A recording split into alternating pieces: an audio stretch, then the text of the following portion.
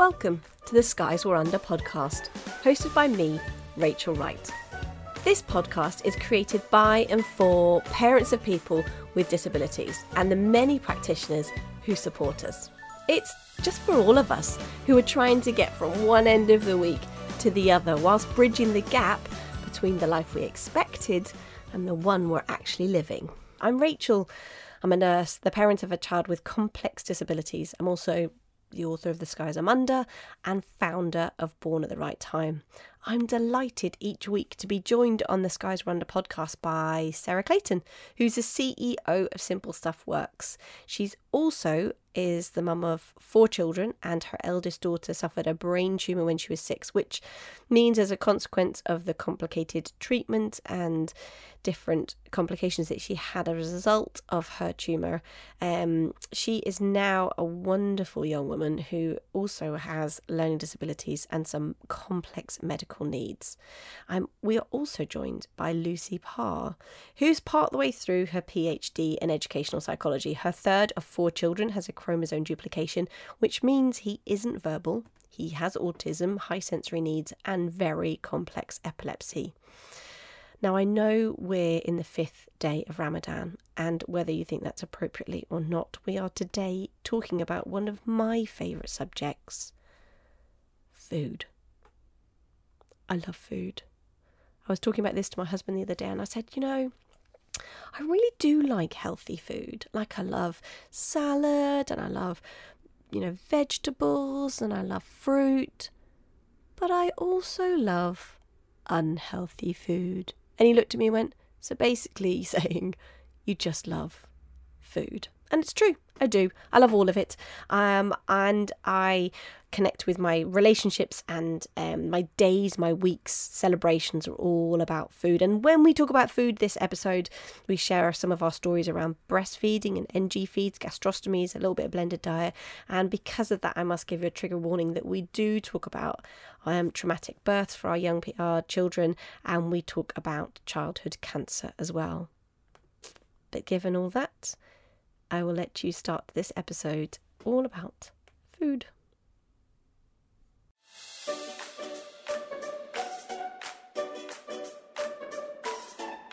And we are, episode 9 of the Skies Were Under podcast. And today we're talking about food. My name is Rachel Wright, and I am here with Sarah Clayton and Lucy Parr. Hello, ladies. Hello. And Lucy's just about to say, so glad to be here. I was going to say, lovely to be here. And then I was like, hold on, a million times to do that. So I restrained myself. Rachel doesn't care how you feel about being here. She just wants to know about the topic in hand. Yes. Okay, ladies. So, episode 9. How are you both today? What's the weather in your neck of the woods? Well, it's actually really sunny and nice, and I love it. It's all springy where I am. Is everyone getting a little bit weather. Of a big deep breath? Yeah, totally. We got sunshine here, and it's quite calm on the metaphorical weather as well. Ooh. Because I know everything EHCP wise has gone to them. So the ball is officially in their court, which means for at least 3 days or something, I can just stop for a minute, take a breath before I start hassling them for getting the ball back. But at the moment, they have it, so they can be sorting their bit out. So Brecon moved down to Cornwall kind of 5 days ago, which has been a bit of a journey to get there. And, he was placed in a residential before, and we pulled him out because it was unsafe. And before we got to pull him out, he broke his hip. So there's all this kind of absolute chaotic backstory before we then had him here for kind of 4 months intensively, and then we handed him back over to another residential provision. So I just feel like a bit like I've been hit by a bus, to be honest. I think it's been so intense for the last 4 months of being with him, being in hospital with him, micromanaging everything to keep him safe, training up the new people, 1,000 balls, and then suddenly space. Yeah. And then no balls. Yeah, no balls. Yeah. Well, no exciting balls anyway. No. None of the balls. Yeah, I wish there were some balls, that'd be nice, but no. Off topic. So yeah, it's just, I just feel exhausted, like I've been hit by a bus. Yeah, that's where I'm at. I can't even imagine, because we went to visit a residential college last week, and we had a really good look round and everything was good, and she was really excited, and she's like, I could be here, I could like it here. I'm thinking, oh. And then I was doing really well, and then the independence lady, so we had like they've got the most monumental program for supporting young people to become more independent, which is exactly what she needs, and I know that. And she said, and one of the other families said, are we right to visit? You know, what are the rules on visiting? And she said, oh, it's not a prison. You know, you can visit whenever you like. You know, it's absolutely fine. She said, all we ask is that for that first half term, you don't. And I just was like, that's 8 weeks. Yeah, that's a long time. Oh, you know, and I get it, because it's the same as kind of, I do get it. You know, that thing of she said, just let us get on with it, because every single young person's homesick. Every single young person will ring home and say, I just want to come home. And she was like, if you come and get them, even if it's just for a couple of days, and then try to bring them back, she said, just let us get on with it. And so that's all that I could. I have no idea what else she said, because everything else in my head was just like, they all get homesick. They all get homesick. They all want to come home. They all want to come home. Well, if you get in, but don't you think that you get involved? You get so involved in the I don't want to say fight, but you get so involved in the process, because it is it's a process of getting them to the support that they need, and you know that it's the right thing to do, and you've got your head down, and it's like, right, got to do this, got to do this, got to do this, got to reply to that, got to do so and so. And then the reality when someone says, and you know, like kind of, it was just one of those moments. But so we've talked in the last 2 episodes about guilt, and about, you know, all the reasons why we might feel guilty, and all the reasons why that's okay. But I think there's also something we can acknowledge, which is our feelings and our head don't have to match. Like you can be like, I know this is the right thing. Like every single month, we do my son's timesheets for the different carers that he has. Every single month, I am equally grateful. Like, these people make his life better. They make all our lives better. They give him a variety. They mean I'm a better parent because I'm not as tired as I could be. Surprisingly enough. But that doesn't mean my head, and you know, that's my head saying this is a good thing, but the emotional default, like the trigger, the wound, the whatever it is still, oh, why do I need everybody to help me? Why can't I do it on my own? Why am I so rubbish? That comes back again, doesn't it, to bloody hell, I wish that they didn't need this level of support. I just wish that she was, I just wish, I mean, she should be like the, you know, that phantom bee, the hologram bee is finishing uni now, you know. But on the upside, I've got my house back. I can walk around my tits out. Yes. Hooray. Winning. We've got the image round for this applause. week's episode. That's it. At least I can get my tits out. Exactly. So there are silver linings. Here we go. Cloud. Here we go. Talking of tits, let's talk about feeding and start at breastfeeding. Brilliant.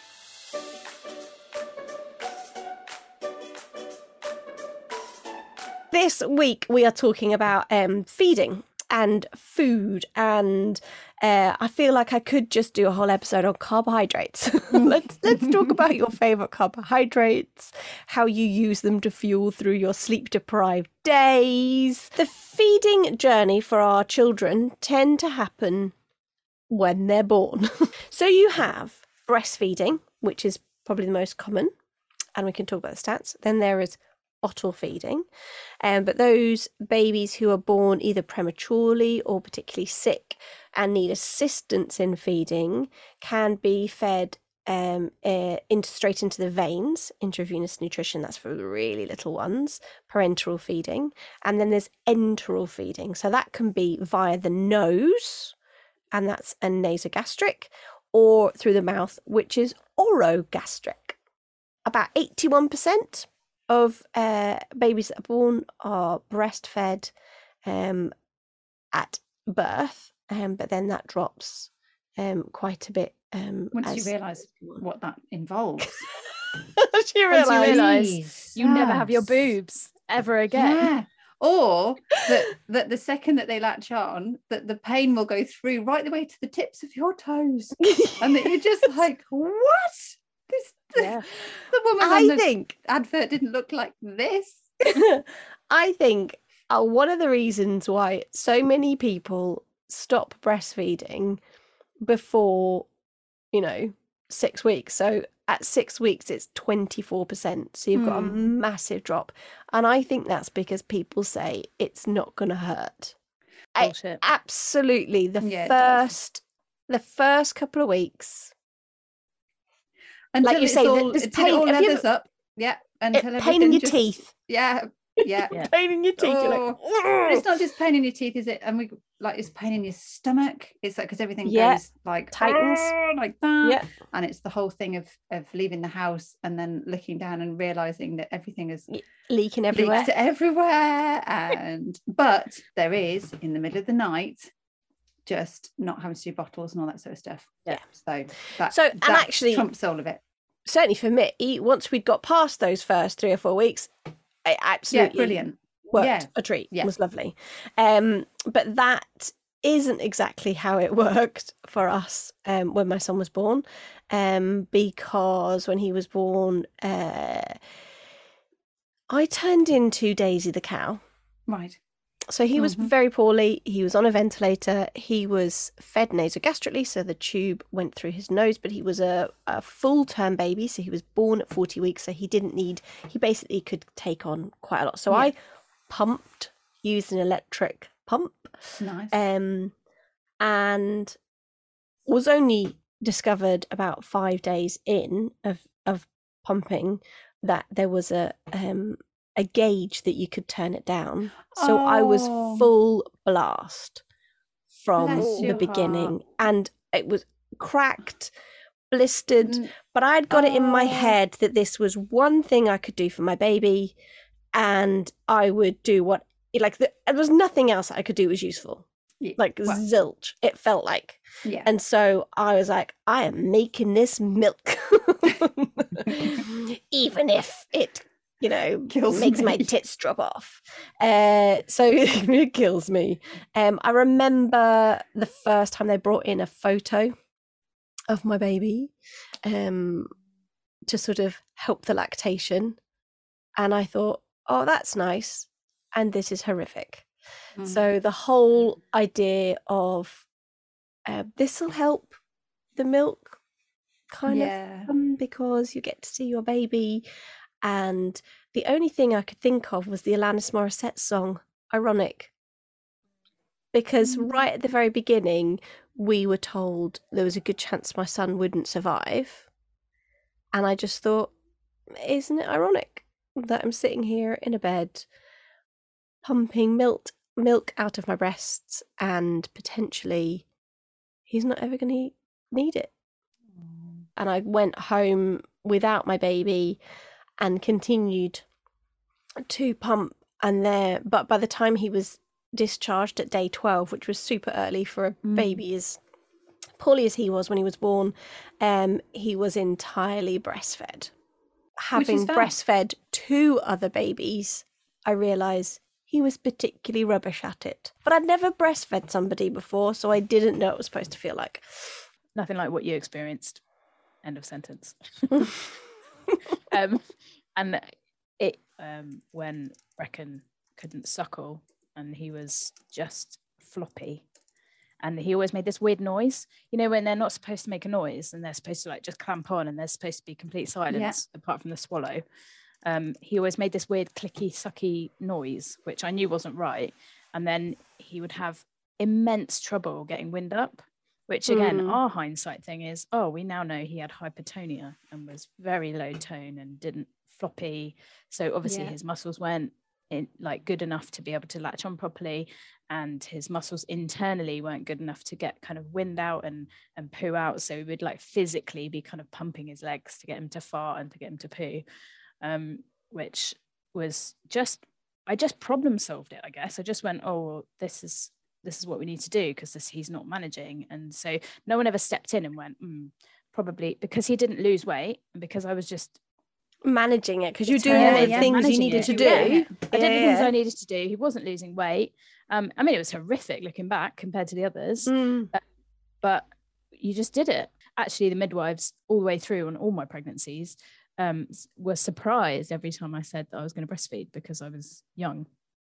That assumption thing again, that bias thing again, of okay, that's not what we expected. I was like, well, yeah. Even with your hippie skirts and your like socks up to my knee. Yes. I breastfed them until they were 1, and I had no shame at all.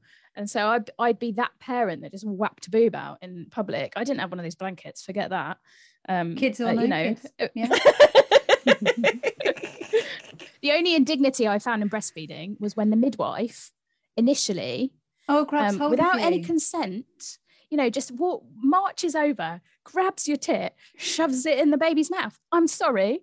In what universe is that okay? Ask me first, lady.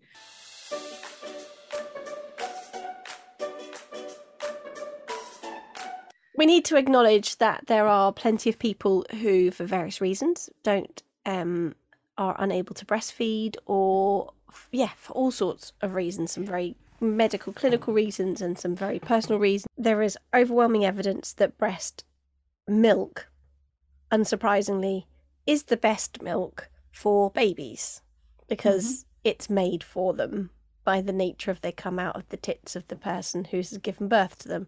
However, at the point at which that is insufficient, at the point of which that's detrimental to mother or child, we are very lucky in this country to have, in the UK, to have a lot of options for good, safe ways of feeding your babies. And I've been in plenty of other countries who rely on wet nurses, or who rely on whose babies die of malnutrition because they aren't able to breastfeed. I certainly know of friends who felt embarrassed, like judged somehow for feeding with a bottle. With all of mine, I did my best I wasn't very good at it. When you get people who just are able to produce loads and loads and loads of milk, I was just never very good at it. It is tricky, isn't it?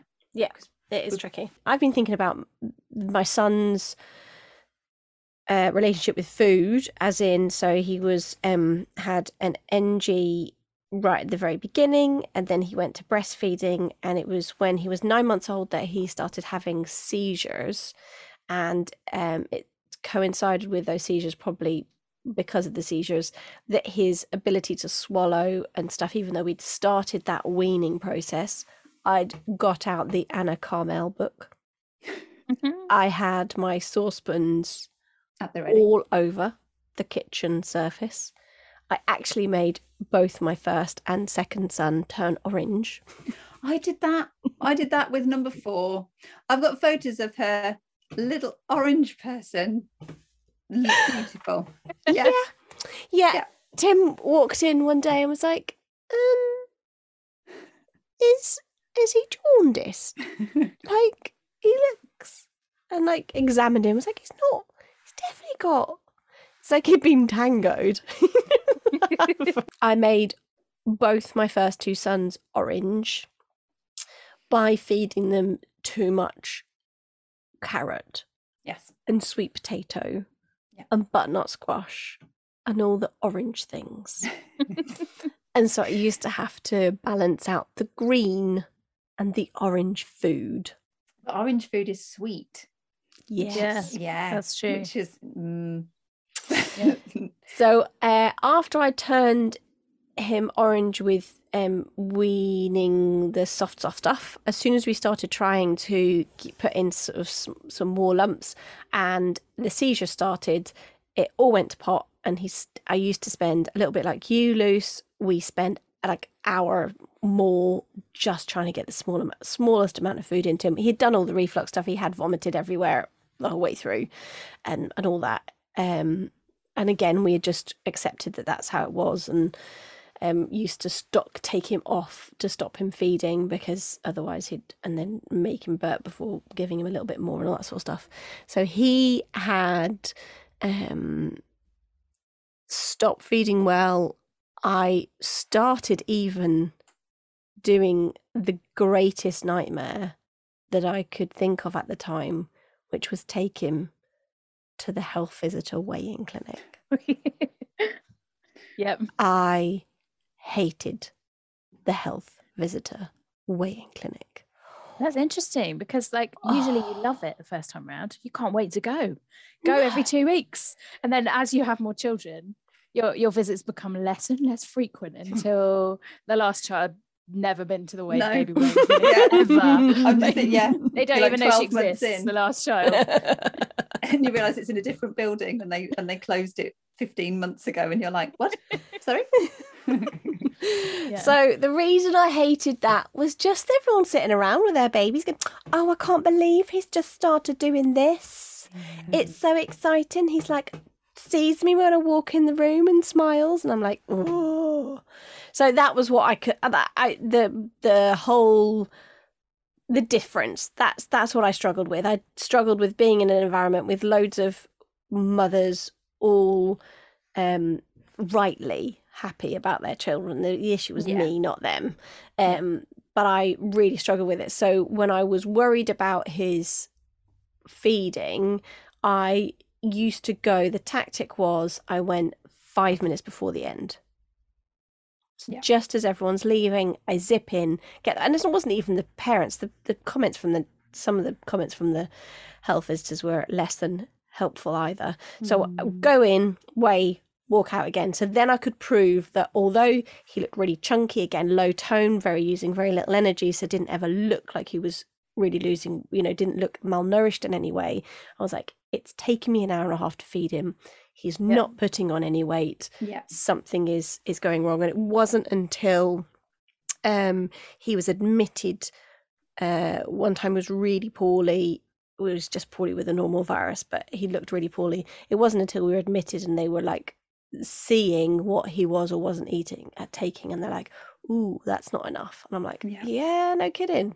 And that's when we got the NG put in. But we kind of knew in our head, if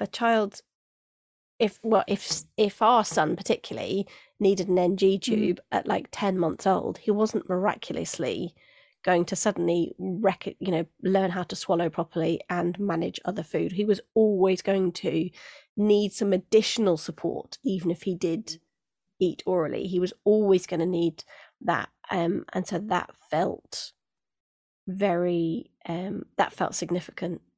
And then when he was 14 months old, he had a barium swallow, and sitting in the corridor, Great Ormond Street, with trolleys going past us in the X-ray department, speech and language therapist sat next to me and said, our recommendation is you never feed your son again. Blimey. That's hard. That's really hard. No flowers. No pictures on the wall. No flowers tissues. on the wall. No flipping tissues. No double sofa. No double sofa. No. I mean, they didn't read the rule book. I was going to say. Yeah. The textbook had not been read. Yeah. I was so unhappy. And it was walking home from that appointment. Again, I never take my husband to appointments where you get really rubbish news. And so I deliberately take him when I think there might be rubbish news in a kind of trying to trick the universe into not giving me bad news. Look, I've got my husband. See, you can't say anything rubbish because he's here. You wait until he's not here. And I remember sort of telling him and just realising I was planting that bombshell into his life, and walking home, and I went and bought a dummy for my son so that he was able to kind of suck on stuff like that. Hadn't been something that we'd ever sort of done. And then went into the kitchen and just got all the baby spoons and bowls and all the little containers and everything, and just like I was some smoker giving up and getting everything out of my house. Very cold turkey. Yeah. Except obviously I had to leave 1 or 2 spoons and bowls for all those babies who came to visit, who could eat and drink. And that was really tricky.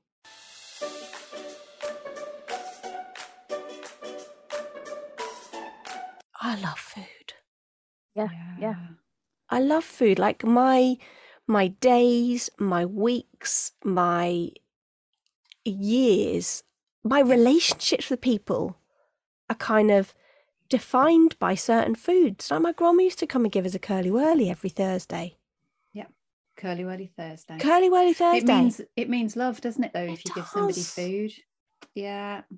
And so Yeah. it's like, don't feed your son again. It's like, well, like that's that expression. It's not a mechanical thing, is it? No, It's and it feels very maternal. Like, Yeah. you know, nurturing nurture and nourish, and you know, I guess, you know, you've gone from breastfeeding. Like I kept him alive with my tits for 6 months, and then I was going to keep him alive. And they fell off, and I had to go on. And it's just, it was really hard disentangling that part of my role. Yeah, but no, it's just another difference, isn't it? It's another, but it's a huge difference, because what do you do at dinner time at home? Yeah. What do you do at breakfast? Like when you sit together for a meal, so how do you know, are you still there? Are you still, well, of course you are, because it's a social thing, but then it feels like you're neglecting giving that person, because it's crazy, isn't it, to sit and watch. It's like you're withdrawing. Yeah, exactly. And I suppose you put what it would be like for you to sit and watch other people have a meal but not be able to participate. And yet it's not like that though, is it? But trying to disentangle that must be really difficult. Yep. Really hard. It was really tricky. It was tricky that and it was really tricky, and then it was actually quite smooth. It was then really simple about putting together the normal step, that what normality then looked like. Right. Like it felt very emotional. It felt very sad. It felt very like something was lost. But when it boiled down to, so what do we do now? It wasn't that problematic really, because there was yes, you know, those decisions. Yes, we want him part of the mealtime. We want him to be entertained at the time. How do we provide food at that moment? How do we make it sociable? Like, so we started just having to make those decisions slowly. I think it's interesting as well, because your own relationship with food and what it means to you, and the symbolism, I guess, of food in your own life, then you obviously project that intentionally or not intentionally onto how you want food to be in your family, what role you want food to play, meal times, all that kind of stuff. And I think that's tricky then if that gets completely changed around and you're like, oh, actually we can't do that same thing anymore. My first 2 kids, you know, Daisy was the kid eating pumpkin seeds at snack at toddler group. That was me. I was that parent. I could have put money on that. I could have put money on that. And not because I was snobby and middle class, but because the roots of that were because I did not want them to have the same experience. I was so hyper focused on they need to be healthy, they need to get healthy input, all of that stuff. So it was from a really good place. But yeah, pumpkin seeds, you know, little cubes of cheese. I was that parent. And then Brecken turned his nose up at like almost everything, vomited at the sight of things, and then ate jars until he was about 5. So I had to like really shift that was really difficult, because it just pained me that I was, and now the only dinner food he's currently eating is chicken nuggets and waffles. But for me, that's painful. It's so painful that he won't eat any other food. But it's that's what you're talking about though, isn't it? It's not chicken nuggets and waffles sometimes. It's that's what his dinner food is. That's the only dinner food he will eat. Yeah. And we will give him other options all the time, and he would turn his nose up. And I think another stress for me about dinners and dinner times is that we couldn't just put Brecken at the table and include him as part of the dinner situation, because he would just leave. He's ADHD in the extreme, and he's up and down, up and down, up and down. So we never got those family meal times where we were all sat together, because one of us would be off around the house following Brecken. And so part of his issues with eating is he can't sit still long enough to do it. And part of his issues is sensory processing. And then so we'd get times, we still have peaks and troughs where Brecken will restrict himself right down to just eating like the bare minimum, like tomatoes, chicken nuggets, and oranges is probably the things that you can always guarantee he's going to eat. But sometimes he just dwindles right down to nothing, and we have to peg feed. And so the stress of the mealtime when we peg feed is that I was in my head so much about, if we just feed him, then are we going to mess up his hunger and his understanding of his body being hungry if we just jump in with a peg feed? If this was a typical child, you would not put a peg in them and feed them through a peg as a first port of call. You would try and find out what's going on. So we had all that as well. But the stress of a mealtime now is putting food in front of him, waiting for him to refuse or eat it, and then going, okay, he hasn't eaten it, so now we're gonna have to peg feed. and there's so much in that for me emotionally, because the waste of the food, like we're presenting him with food that then gets chucked in the bin. That's so stressful for me, growing up in a house that didn't have food all the time. And then the stress of like just trying to be chill and trying to keep a relaxed atmosphere and hope that he eats it. And then if he doesn't, we have to get the fucking pump out, strap him to the pump, plug him in, and off he goes. And then when we do put the pump on him, we had to come up with a solution for Brecken that he has a little backpack with a pump, because he doesn't sit still long enough for a bolus. We tried bolus feeding our child. That was hilarious. Imagine running round with a gravity bolus connected to a child that doesn't sit still. We did that. And then I was like, there has to be another solution. But the dietitians were quite happy for us to do that until we said, this is absolutely insane. We are running around with a syringe of stuff and trying. It was just insane. But then the stress then when he's plugged into the pump is that he turns himself upside down. And if you ever turned yourself upside down with one of those pumps, it gets air in. And then it obnoxiously beeps at you that there is air in it until you sort it out. So there's a whole host of issues coming with a kind of mobile peg feeding child situation that is, and it's not even just yes we peg feed or no we don't. It's okay, we're reactively deciding every mealtime.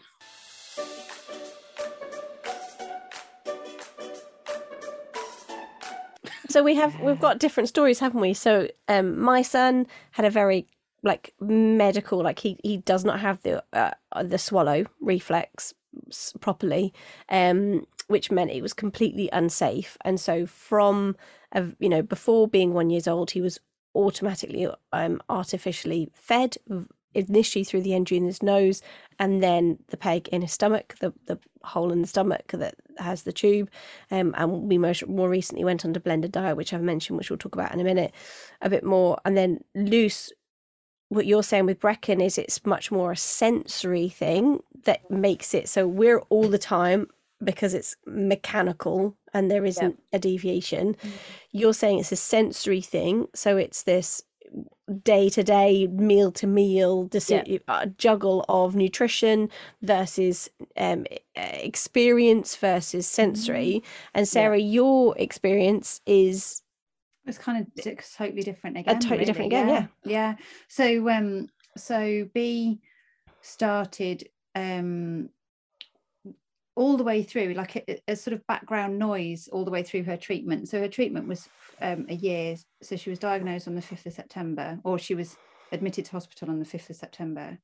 And then kind of the whole treatment process went on through to the following September, October. And food was sort of a thing in the background the whole way through. But it wasn't until we started thinking about it for, kind of thinking about it for today that I realised that,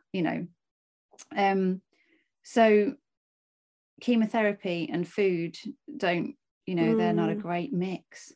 So she started on the chemotherapy in the December. No, she didn't. She started when she started her radiotherapy. So she just started in the October. So she had her surgery. 2 weeks after her surgery, she started 5 weeks of twice daily radiotherapy. And with chemo being given at the same time. And that was it. That was the whole relationship with food, completely stuffed for her from that point, because the chemotherapy changed the way certain foods tasted.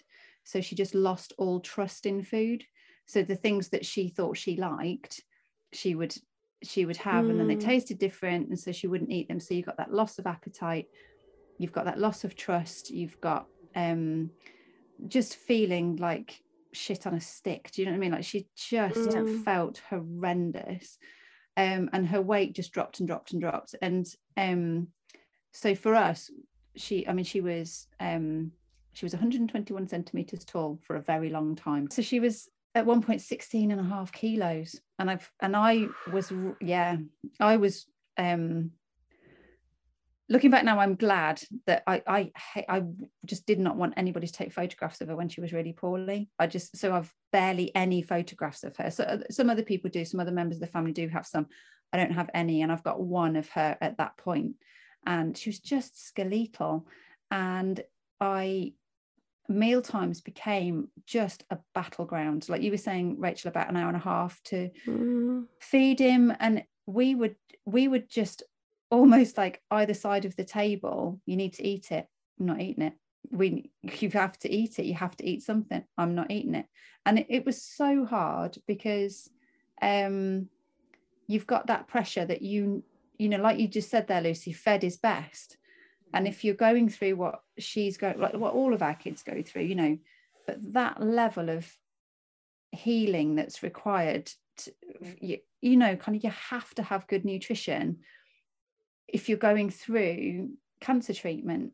Yeah. And I remember when they said about an NG, just the relief of that we could, that there was an option. And my only regret is that I hadn't pushed for it earlier. But I think there was a certain amount of, because kids with NG tubes are really poorly, aren't they? So like, here we are, you know, she's lost all of her hair, and now we've got, like, we are like a walking, you know, kind of advert for children in need. Children in need pity porn. Well, yeah. Just put a putty patch on my child and he'll start throwing £5 notes at me. Absolutely. It's a physical marker, isn't it? It's again a physical marker. And I relate to that in that Stu really hates anything that makes Brecken look different. Yeah. Because it highlights again, it's just another step away from normality. Yeah. You know, like, he has to wear a helmet all the time in Brecken's case. And, you know, in NG, so we never had an NG. We went straight to the PEG because it was a med sting initially. We couldn't get meds in him. And I totally relate to that sense of relief. He was having hundreds of seizures a day, and we weren't even in the running to get them under control because we couldn't get him to eat anything. Yeah. Or especially not to take his meds. And so when they put that in, and we were like, okay, now we've got a chance. I mean, turns out it didn't help, but with seizures particularly, but you know. I think it's about the possibility. Yeah. That there's a possibility that this might be a solution. And I just wish that I'd pushed for it earlier, because it then took away so much of because on top of all of the other emotional nightmare that we were going through, there was also this pressure that you've got to feed her, that you've got to get something, and not just chicken nuggets into her. You know, you have got to get something because her body's being put through just through the milk. Absolutely. So it can't just be that she's full. There's got to be something in there. And we had every supplement known to man. We had the little you know, we had the drinks, we had the powder, Maxijewel powder. Mm-hmm. It's a miracle powder. So put that in a J2O, I could get a J2O up to about 500 calories, you know, with Maxijul. Honestly, you can load up. What you need is one of those little, you know, the cappuccino milk whoosher thingies. Yeah, the whiskey things, electric whiskey things. Now, an electric whiskey thing will get Maxijul into pretty much anything. But yeah, J2O. So J2O. we were doing all that and NG. And I just wish that we'd done it earlier so that we weren't trying to build her weight back up again. I wish that it had been considered, rather than let her drop so low and then try to bring her back up. I just wish that it had been. I think that's a really key thing about the emotions and the reality. And I think the emotions sometimes stop us doing things. Yes. Sometimes, actually, it's the like you just said, Luce. It's the response of others, the kind of perception that other people might have of our child or our families or our lives. So the NG tube, I remember the day I left the hospital, and on the way home, it's like a firework display, a child with an NG. Everyone's like, oh. And this very drunk woman drinking an extra strong cider passed us on that very first day, and I was on the way to my friend's house, and she passed us and went, like really obviously, and I just got to my friend's house and she opened the door and I just burst into tears, like So it's our own emotions. It's like, what's people going to think? It's people's reactions. It's and then it's like, what? And then, you know, so many people I know don't really want the NG, don't really want the PEG. 2, 3, 4 months later, I wish I'd done this so much sooner. Thank God for that. Because it's very medicalized, isn't it? It feels very artificial. It's very medicalized, but it works so well.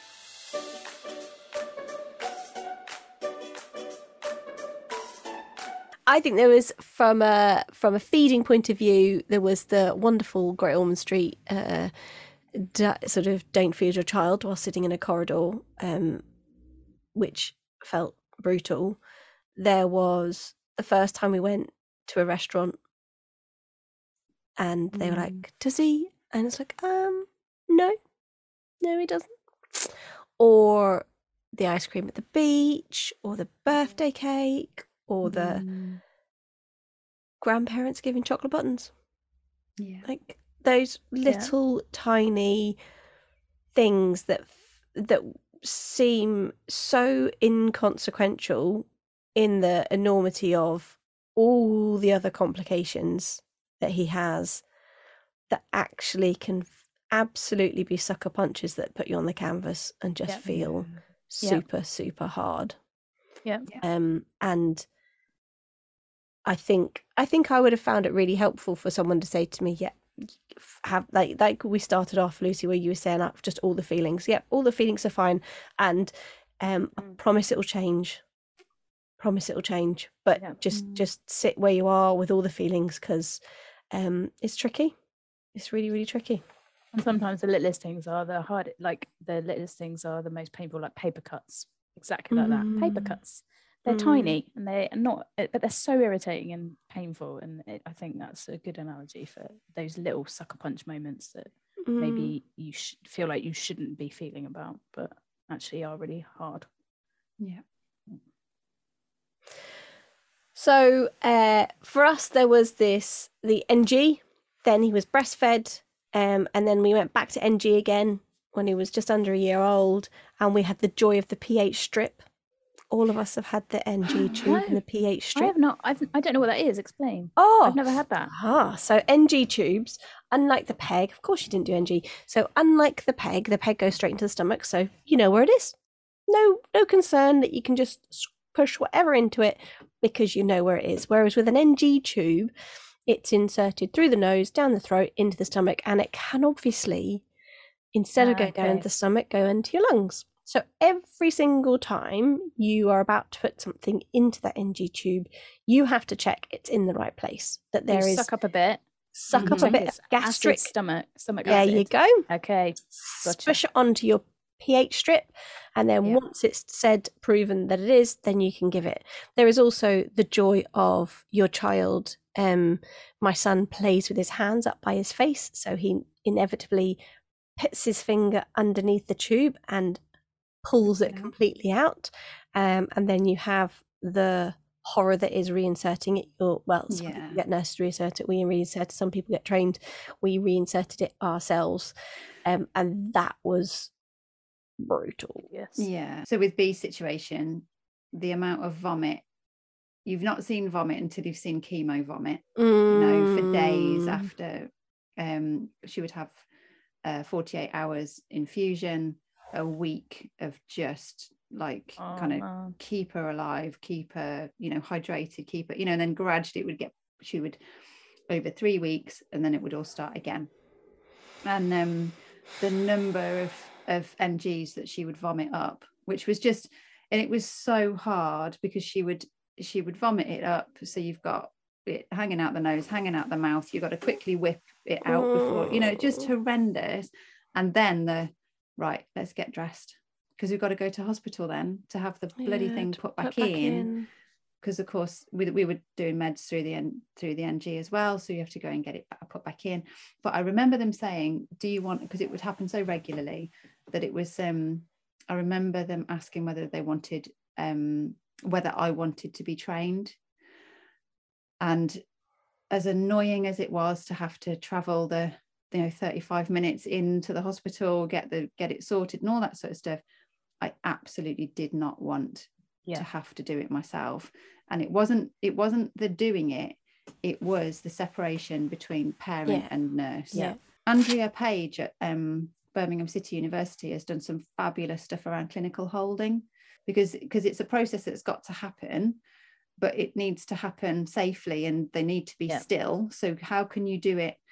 And it's just about holding holding a child in a way that's safe for everybody. And so B and I worked out between us a way that I could hold her, that she was happy with, that the medics were happy with, that she was going to be still. We had Ribena, you know, to swallow while the tube went down, and all that, you know, all of that sort of stuff. But just not wanting, I wanted to be her mum. You want to remain their safe person as well. I actually feel from a very, very early age for my son that I was more confident in being a nurse than I was his mum. And that's probably my training. But actually, so when it came down to, I've got to put the NG in, I've got to change the Mickey, I've got to do whatever, it's like, I know how to do this. This is like, I feel actually more. I wonder if it's about what you said earlier about when you were saying about expressing milk to feel useful. And feeling like you had a role to play and something you could actually do. And so for you, the medical stuff is something you can actually do that's useful.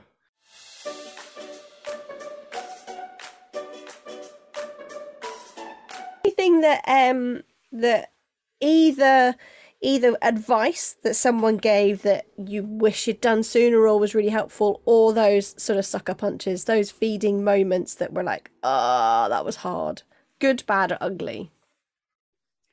I think from very early on, I remember someone saying to me, look, boiling carrots to death in your own kitchen, if you can start getting good nutrition into your child in whatever mechanical way you get it in, like that's not the important bit. The important bit is that it's getting in, and if you can do that before their weight is dropping too low, I just that's just a big regret of mine that I didn't do it sooner, get that and do it sooner. My top tip is a backpack pump. If your child is one of those who is mobile and running around the place and doesn't want to sit still, backpack pump, amazing. Why did they not tell us about that sooner? And like, I was the kind of person who was like, right, it's not going to stop us doing anything. We're going to be out and about. So there I was out and about at the park, darting through crowds of people, chasing him with holding a flipping Yeah, I was that person. Ridiculous. Absolutely ridiculous. So don't do that. There's a we were given a back. We were That given could be a like backpack it's a pump. knockout, couldn't it? It could be like it's a knockout game where you have Brex and you see how long can someone, you know, the way it's like, I don't know, egg and spoon race where you don't drop the spoon. It's like, how quickly, long does it take? Or how far can he go within 60 mils into this bolus thing? And you like chase the child around. And it was ridiculous. It was just utterly insane. Like, what on earth?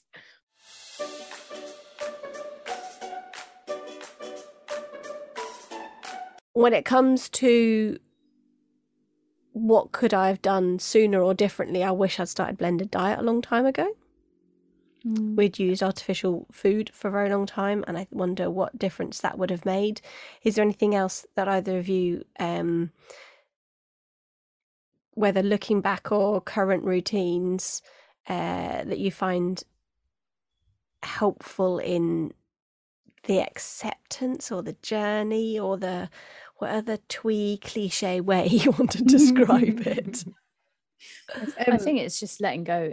For me, it's been about letting go of the expectations that I think it's probably easier for me because I don't have the experience of those. I just had an ideal in my head of, oh, this is what I want family meal times to look like. And also letting go of the expectation that my child is going to eat a home cooked organic shit that I make from scratch, because that didn't, that isn't a thing. And yeah, that's the hardest thing for me has been that. And I think the most helpful thing is just being able to let go of that and be like, actually, it's okay, and he's individual and he's unique, and I'm parenting him the way he needs to be parented, and I'm parenting the other children the way they need to be parented, and that's different, and that's okay. Yeah. I think mine would be, looking back, when she came off the NG, she had quite a bit of play therapy and all sorts, because she didn't want the NG to be taken away. She wanted to keep it forever and ever, because she saw no point in food, because it took a long time, even after they stopped, with the chemo and stuff, she still didn't trust food. And so we went through a period of NG's gone, so we're still trying to get her eating and reintroducing food and all that sort of stuff. And I look back, and for a while, I think I didn't realize that she was then putting weight on, and we went the other way. And it was to do, so I hadn't understood, kind of the impact of everything that had happened on her metabolic rate. So she needs a tiny, tiny portion size, and yet we're trying to feed her like a normal portion size and a bit more, and have a Krispy Kreme donut, like kind of, come on, keep going. And so I sort of lost the plot, going the other way of, it took me a long time to stop trying to get her to eat all the time, because it was a good while. So because it was ingrained, because you had like learned that this was a good thing that you needed to do, and you had to unlearn that again. It was so important for so long. We couldn't get food in her for years, we couldn't get her to eat enough for years. So even when she started secondary school, so we're then 4 years on from the whole thing, she's like a bird, like she was tiny. And then we started the whole puberty hormone thing, which was all done artificially because she doesn't make her own hormones. So that was all done. And everybody knows what happens to your backside when you get estrogen. Everything changes, the hormonal balances change. And then we ended up in a situation where she was piling weight on, and we didn't know what to do to go the other way.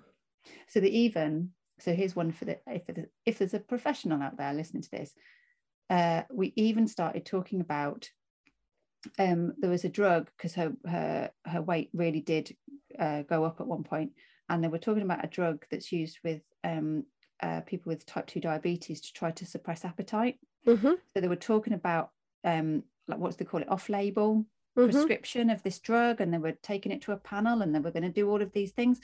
I remember sitting in this multidisciplinary meeting, and I was just like, hang on, like I'm probably feeding her too much. Or could it be that I'm feeding her too much? And they were like, well, yes. And there was a wonderful outreach nurse, and I won't say her name, but she was fabulous, with us all the way through, and she was just like, yeah. And I was like, well, why don't you bloody tell me? Why are we taking a thing to panel? Why can't you just say, actually, like, cut out the stop. Cut out the donuts. Exactly. Stop.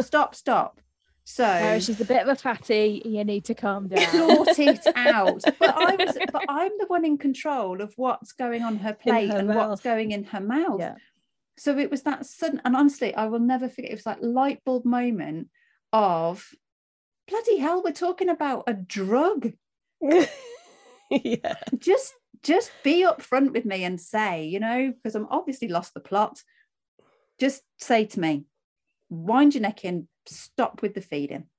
So yeah. Okay, so we can overfeed. In summary, we can overfeed, we can underfeed. We can do it via PEG, via nasal gastric, via Mickey. We can do it parentally through intravenous if so required. And for lots of families, you kind of get advice when your kids are little, like, oh, they'll eat if they're hungry. And they won't if they're not. And then you get families like ours, and that just simply isn't true.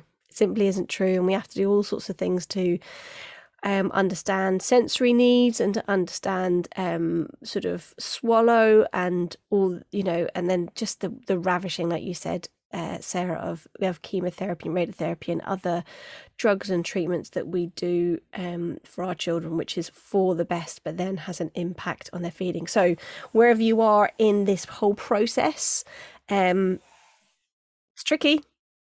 And we really hope that you are able to take some of our experiences and think, well, I'm not going to do it like that. Namely the bolus feed on the beach. I'm not going to run around with the bolus. I don't need to run around bolus feed. I don't need to overfeed my child. Nope. And Nope. I can choose to do blended diet, which is, instead of using this artificial milk, I can just do the food that my family's eating, and I can stick it in a blender and I make it runny, and then I can push it into my son's or my daughter's tube. But whatever you're doing, wherever you are in the whole feeding and eating, we hope this has been at least not unhelpful.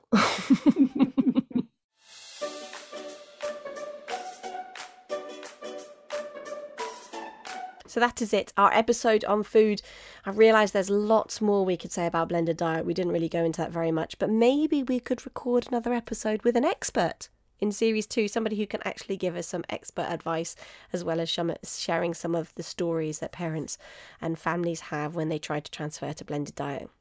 For parents like us, the most normal parts of living can be really complex, like feeding our children. And for all of you starting out on an alternative way of giving your loved ones the nutrition that they need, I just want to say we see you. It does require that you learn new skills, you get used to different jargon, and you juggle a whole load of emotions. It's tricky, it really is, and we are cheering you on. We'd love to hear from you and have you as part of our conversation on the Skies Are Under podcast. You can tell us your story, the challenges you're facing, or things that you find helpful. You can email the podcast on tswupodcast@gmail.com. That's tswupodcast@gmail.com. It'd also be really amazing if you could help us by sharing this podcast with your friends, family, practitioners on social media, putting flyers on the newsagents, ads in the newspaper, wherever. Then you can rate, review and follow us. It means that maybe there will be a series 2, because unsurprisingly it takes quite a lot of work. And for now, whether it's now, for the week ahead, we hope that you are fed well, served well, and able to put one foot in front of the other, whatever skies you're under.